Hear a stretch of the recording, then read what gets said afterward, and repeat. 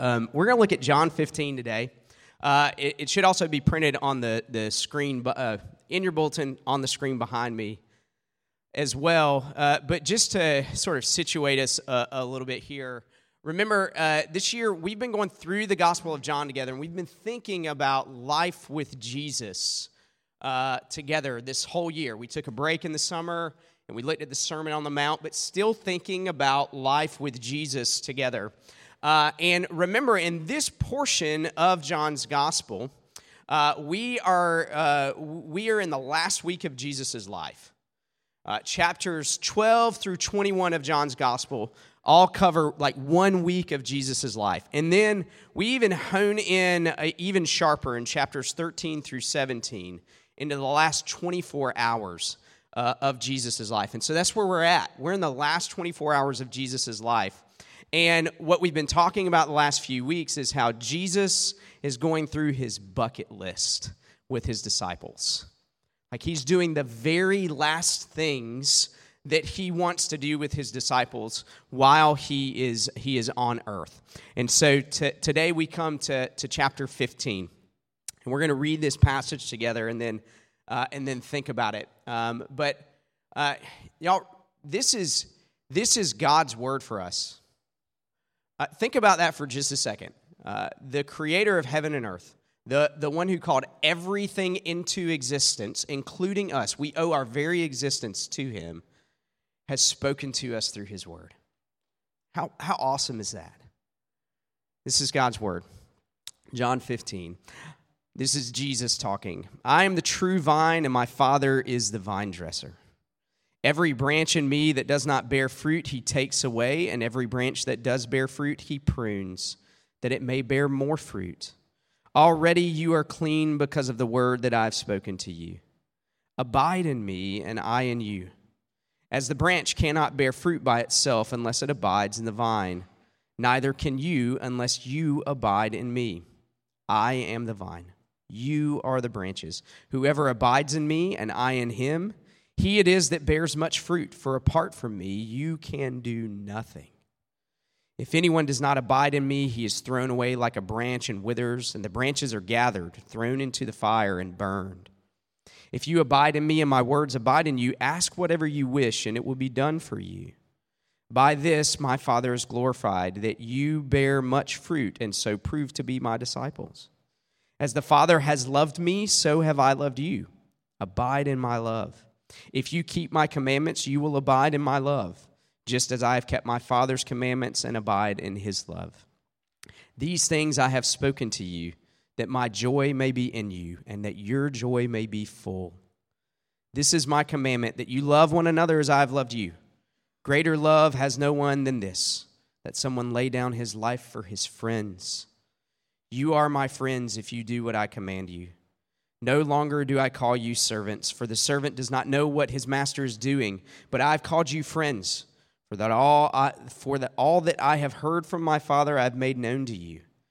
You did not choose me, but I chose you and appointed you, that you should go and bear fruit, and that your fruit should abide, so that whatever you ask the Father in my name, he may give it to you.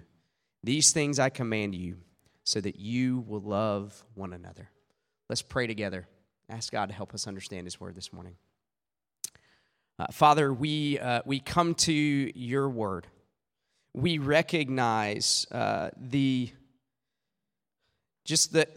awesomeness that you would want to communicate with us and give us your word. That you would want to show us that we're broken and that we're sinful and that we need a Savior, and that you would want to show us Jesus by being the Word come flesh, made flesh, and dwelling among us to lay down your life for your friends. Holy Spirit, would you open our eyes and our hearts more and more and more to Jesus this morning? And we pray these things in Christ's name. Amen. I want to start this morning by having us kind of consider a question.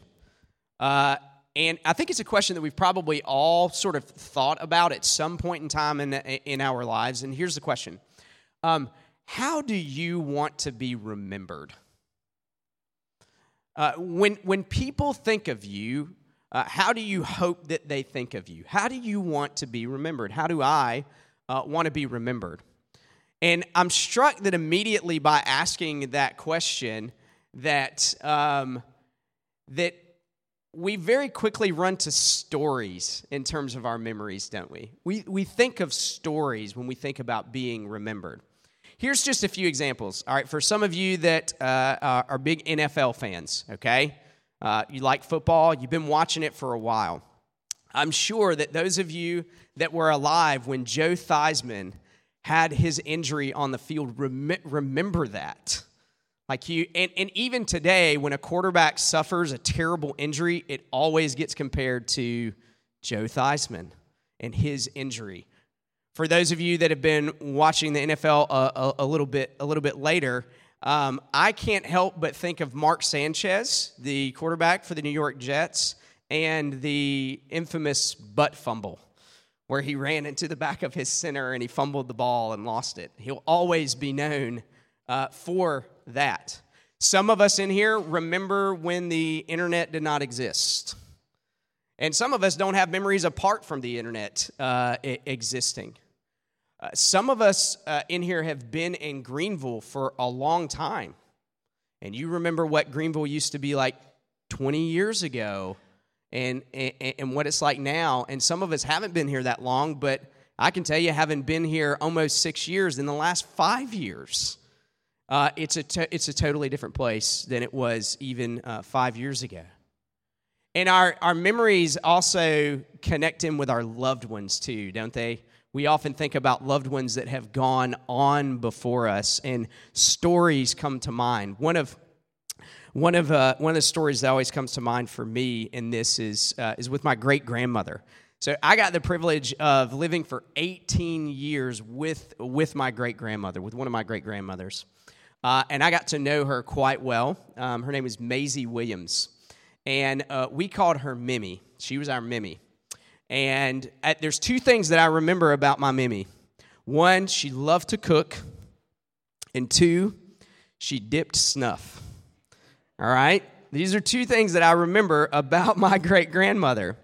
Well, on the day that she died, which was right before I moved out and went off to college, her daughters, she had 3 daughters, her daughters were trying to get in touch with her, and she wasn't answering the phone. And so they knew something was probably up. And they didn't want to be the ones to go over there and check and see, so they called my dad, her grandson. And my dad went over, and he found my great-grandmother, he found my Mimi. She was slouched on the floor beside the stove. She had just finished frying up some chicken for lunch, and she had dip stains on her mouth.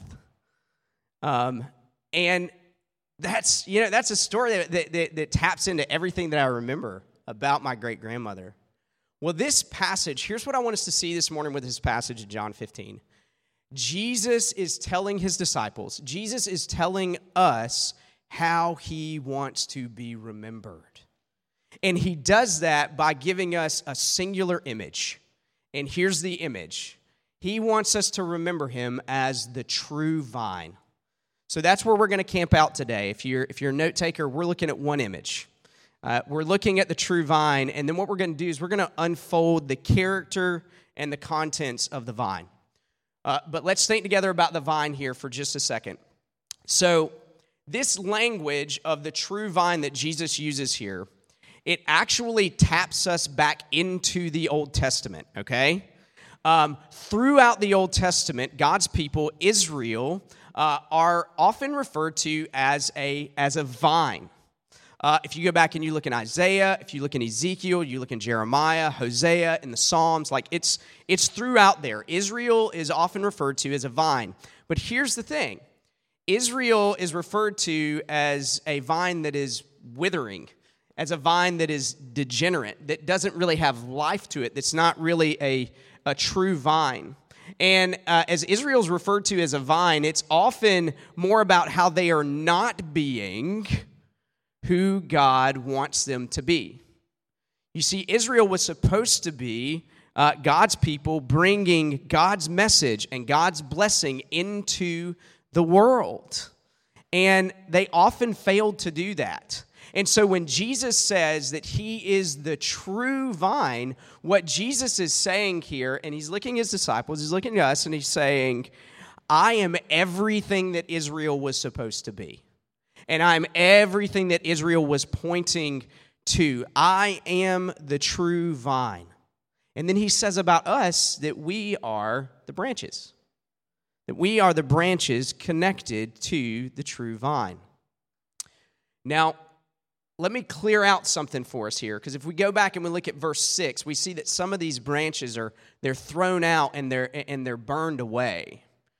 If you guys will remember, going back through the Sermon on the Mount, that Jesus in the Sermon on the Mount is getting at this distinction between the counterfeit and the real thing. And Jesus even says, there will be many who will say, Lord, Lord, we did all these things in your name. And Jesus will look at them and he'll say, depart from me, I never knew you. And so in verse 6 here, when Jesus is talking about these vines these branches that are burned up, he's talking about the counterfeit there, okay? Now remember, be encouraged. If you're sitting out there and you're thinking, man, am I possibly the counterfeit? Then you're not.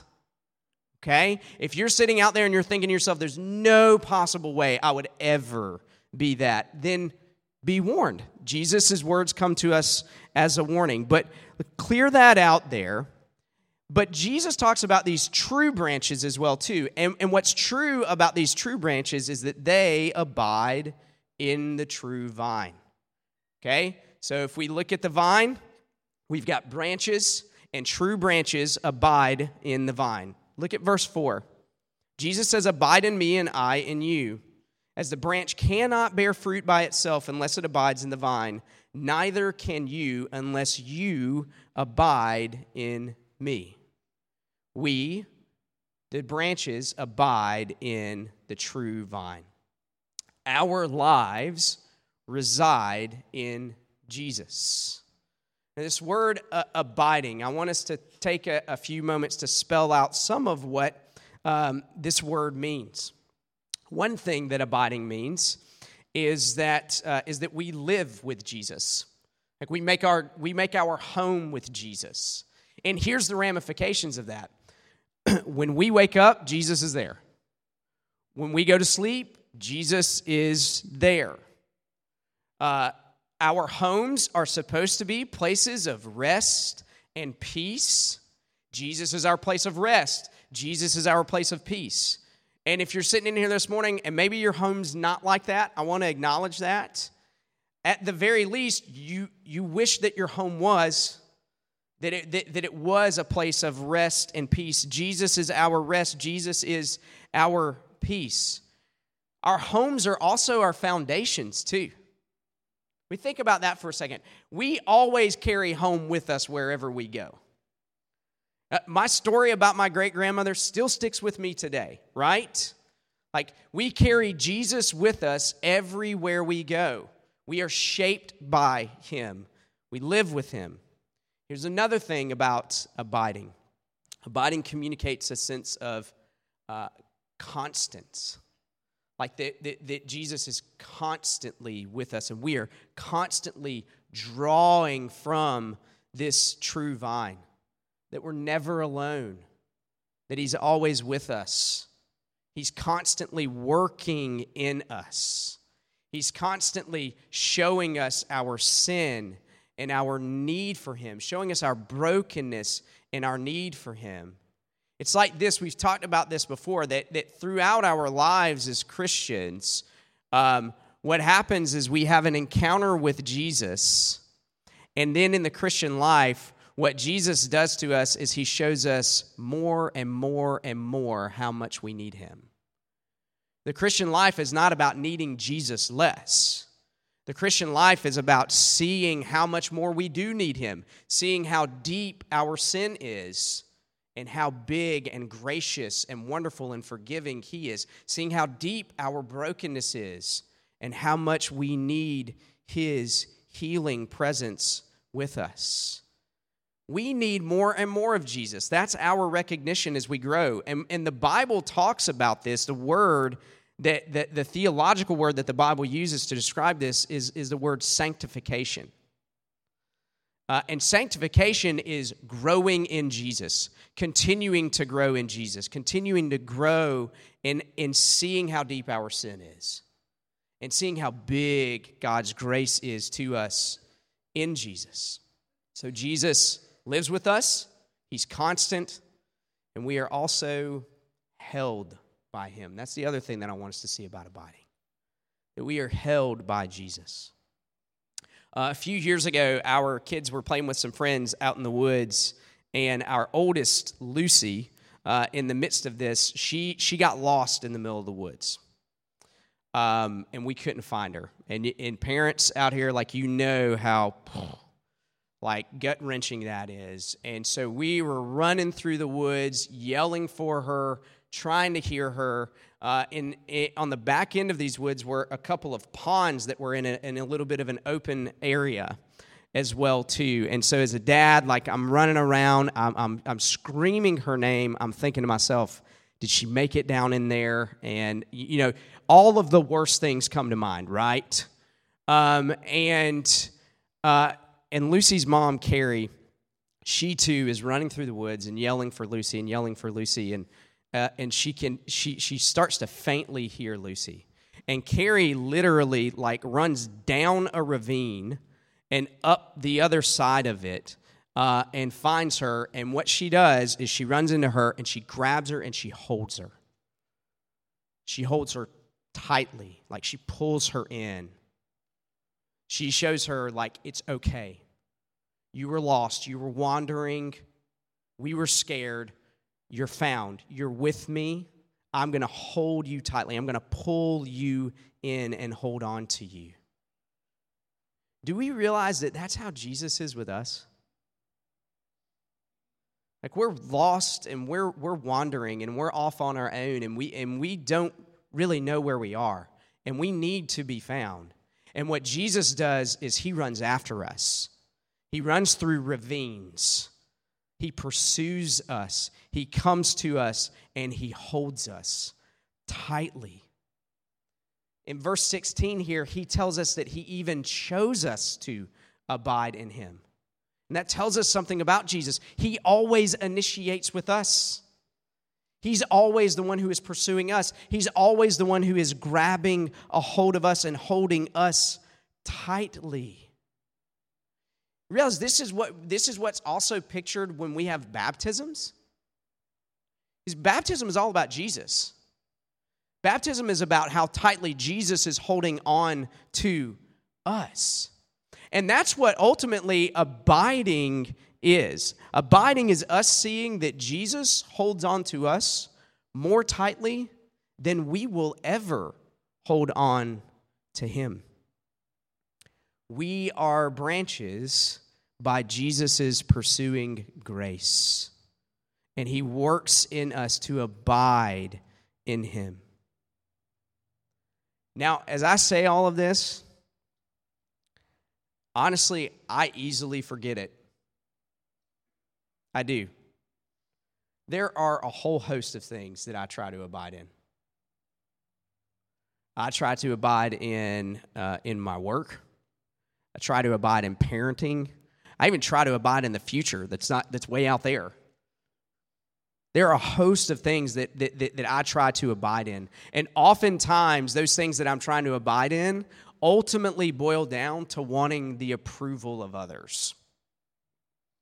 They ultimately boil down to that. Now, it's not wrong to want others to think well of you, okay?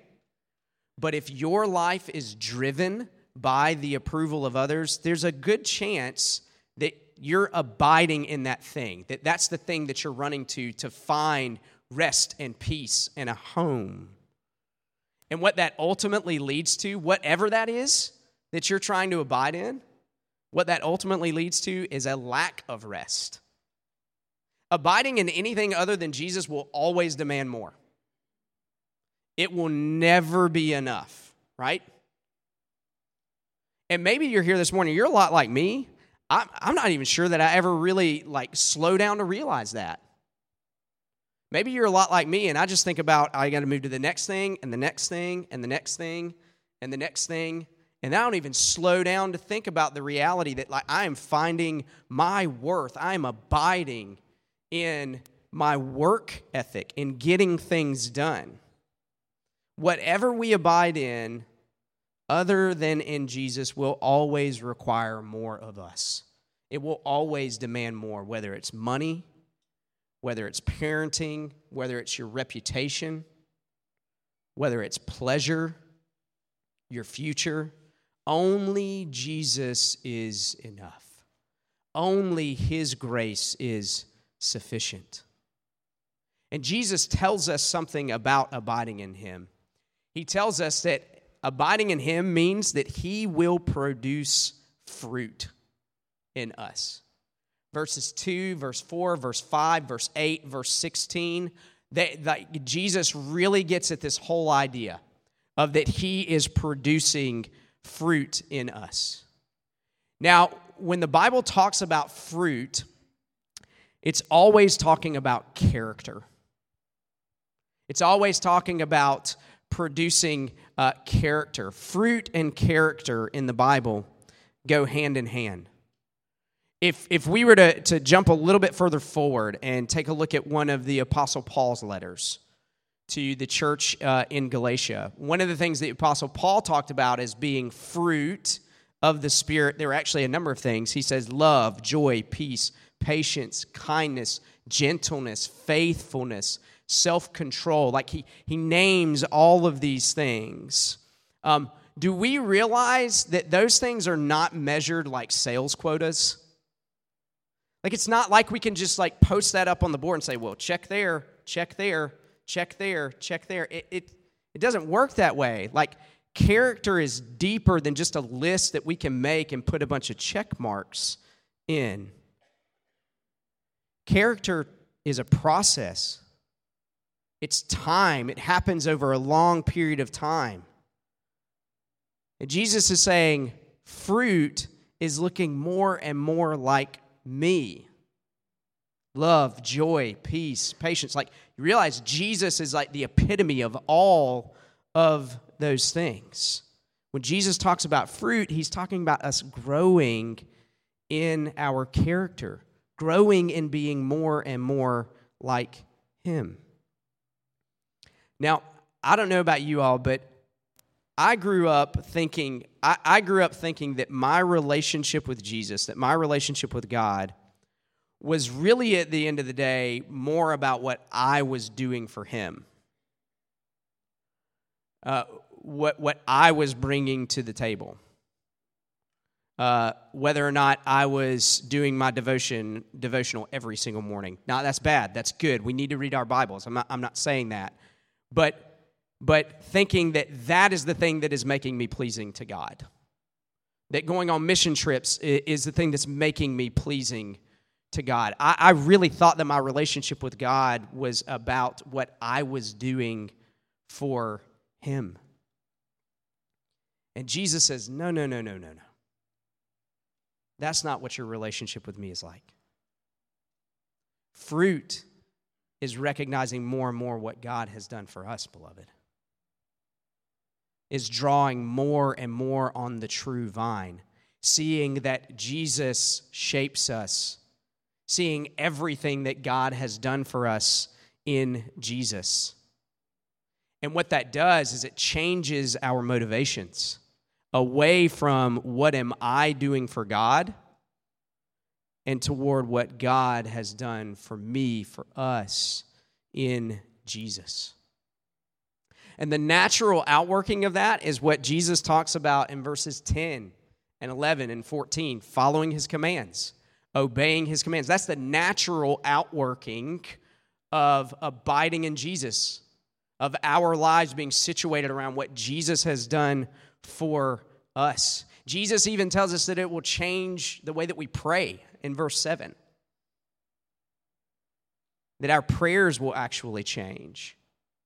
That we won't pray so much, God, can you do this for me? Can you do this for me? We'll start thinking more and more about, God, what would you have me do? God, how would you show me more and more of my sin and my need for Jesus? That's what Jesus is talking about in verse 16 and in verse 7. That our prayers begin to be lined up with wanting to be lined up with Jesus. So even those things change as well too. Now, if you're hearing this for the first time and you're sitting there thinking to yourself, man, yeah, I have thought that my relationship with God is all about what I'm doing for Him, don't be discouraged. Don't be discouraged. God is at work. And I'm not that old, but the older I get, the more and more I realize that God is using everything in our lives to show us how beautiful our Savior is. Everything. Even those years where I thought that my relationship with Him was based on what I was doing for Him. God is using that. So if you're hearing this for the first time, don't be discouraged. God is at work. And Jesus tells us that this fruit, it comes by way of pruning from the vine dresser. The vine dresser in here is the Father. Jesus tells us that fruit comes by pruning. Look back at verse 2. Every branch in me that does not bear fruit, He takes away, that is the vine dresser, and every branch that does bear fruit, He prunes, that it may bear more fruit. I know that there's at least a couple people in here that have grapevines. And there may be even more than I realize. Well, I'll be honest. I've never really paid much attention to grapevines. I've never gotten into that. But this week I started looking at that, and I started realizing that when grapevines are pruned, like I watched some videos of this and everything. Man, I'm gonna tell you, when a grapevine gets pruned, it looks like a massacre. Like, you start out with that grapevine looking all lush and everything, and it even has some fruit on it and everything, and these pruners, these professional, like, grapevine trainers, come through and they start lopping stuff off, and you walk away thinking to yourself, man, they just killed that thing. That thing is devastated. There's no way. Like, there's so much. Like, there's even fruit on the ground. Like, aren't we supposed to be getting the grapes from this thing? Kind of thing and everything. But the reality is that everybody who is a grape farmer or owns grapevines and has grapevines and prunes them, the reality is that pruning, that cutting back, actually creates growth in the grapevine. It actually allows that grapevine to grow and produce fruit to its fullest potential. New life comes through when grapevines are pruned. When I was in college, we had a basset hound that we named Red. And we often referred to him as a sofa alligator, because if you've ever watched a basset hound try and get off of a sofa, it looks like an alligator going into a pond. And he, Red, had these long nails, okay? And he hated having his nails clipped. I mean, like he really, really, really, really fought it. But his nails would get so long to the point that, like, he had a hard time getting around. Like, he actually had a hard time walking around. And so it would come time, me and my younger brother, Jesse. He's my younger brother, not my little brother, because there's not many people littler than me. But me and my younger brother, Jesse, would have to get Red, and he would have to hold Red down while I clipped his nails, like while I finally clipped his nails. And let me tell you, that dog didn't fight much at all in its life, but it fought every time we tried to clip its nails. And what would happen inevitably is, as we finally got those nails clipped and we released the sofa alligator, he would get really jumpy and spry, and he would realize, oh, wait, like this is better. Life is better with my nails being clipped. Pruning is grace, beloved. What's true is that when we are going through grace, oftentimes it hurts when it's happening. And on the other side of it, afterward, we realize how bad it was over there and how much better it is over here on this side of things. We're a lot like Red. Like, we want to fight tooth and nail God's grace, being pruned by Him so that we would grow in His grace. We fight that a lot. How do you do that? How do you fight God's grace? I can tell you, I fight God's grace a lot. I like the idea of being self-reliant. I like the idea of depending on myself. I don't like the idea of having to depend on others. I fight God's grace in that. I am prone to abiding in being self-made. Maybe you fight grace with your pride. Maybe you're like me and you like being self-reliant. Maybe you're like me and you really like to be right about things. And you really have a hard time admitting when you're wrong. And you even know that when you realize that you're wrong, how hard it is to admit that and to own up to that and to be honest about that. And you're fighting grace in that. I'm fighting grace in that. Maybe you're here this morning and God is trying to show you that your life just revolves around how you can manage everything to benefit yourself. And you're fighting grace in that way. Maybe you're here this morning and you're trying to abide in your kids, trying to abide in your children as you're striving to raise them in the Lord.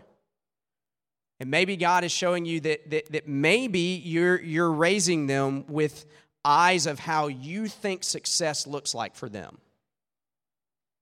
And that you're actually imposing your view of what their life is supposed to be like and what it's supposed to look like. And failing to recognize God is at work in them. They are not you. They are going to be different.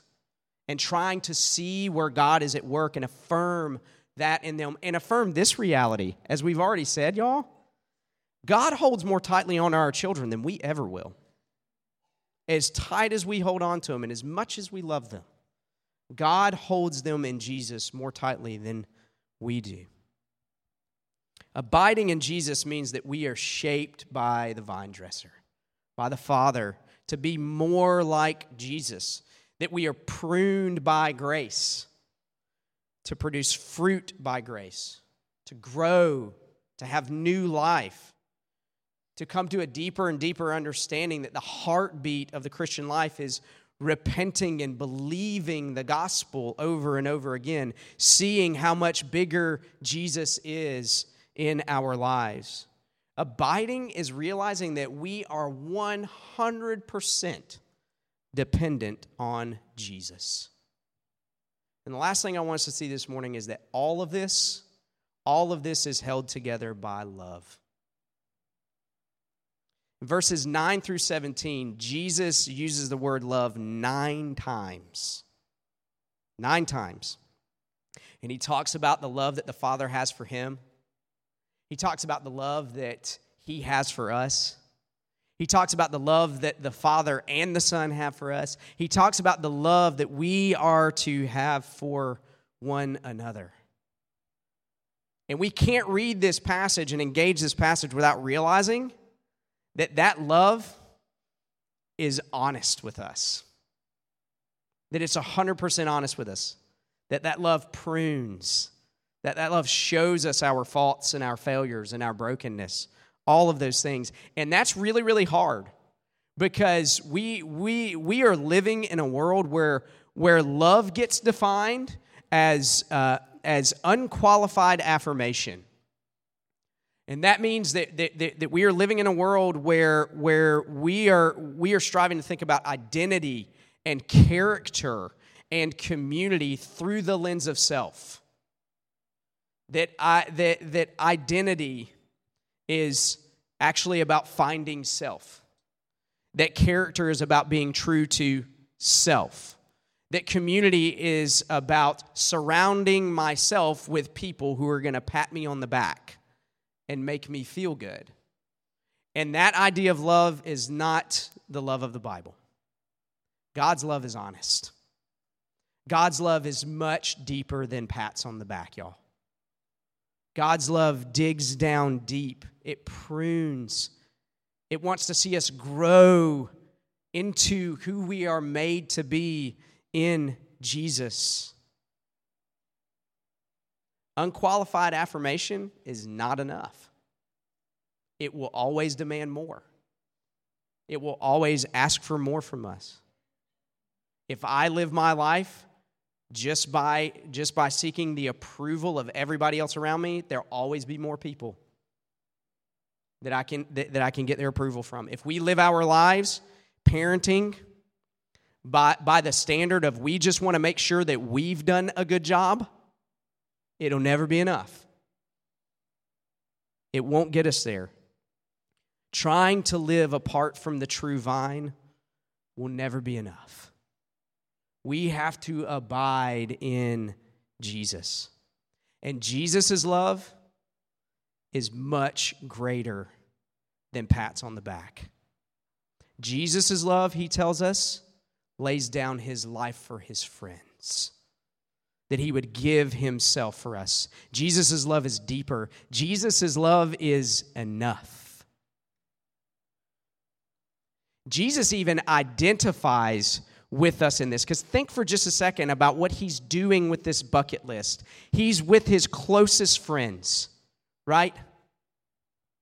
And if you're here and you've been with close friends and close loved ones and you've lost them, you know how much those who've gone on before us are saddened by leaving. Don't miss, Jesus is sad that he's leaving his best friends. He even identifies with us in that. But he knows that his love carries him far past this life. That his love carries him into resurrection and brings us into resurrection with him. And what Jesus does is he works that very same love into us. That we would love God, that we would love each other, that we would be those who are pruned by grace to love one another. Not because we're so lovable, I know that I'm not, but because we are so loved by Jesus. Jesus wants us to remember him, that he is the true vine, that we are the branches, and he wants us to abide in his grace, and beloved, he wants us to grow in his love. Let's pray together. Heavenly Father, we pray that we would hear your plea to abide in Jesus, to find our lives in Jesus this morning. We pray that we would hear your plea to love you and to love each other. That we would see that when you work in our hearts, that though sometimes it's painful and it hurts, that you are growing us to be more and more like our Savior. We thank you for Jesus. Holy Spirit, we pray you would continue to work in our hearts to be more and more like Jesus. And we pray these things in his name. Amen.